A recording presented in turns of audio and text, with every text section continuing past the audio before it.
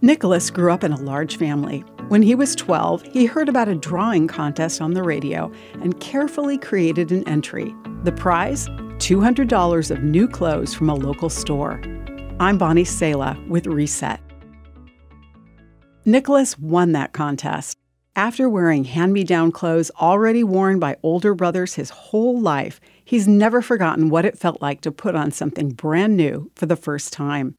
Just as Nicholas longed for that brand new feeling, we also long for a fresh start, a life of unfaded vibrancy without tears, holes, or badly mended places. Eventually, our physical bodies get to where they feel like old baggy clothes. And God gives us this metaphor to communicate the all-new lives and eventually bodies that He longs to give us.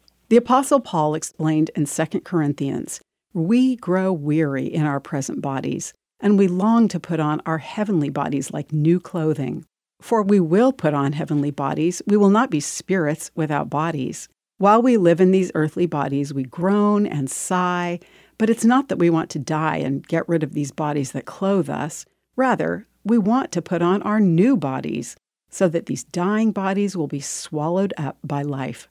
God Himself has prepared us for this, and as a guarantee, He has given us His Holy Spirit.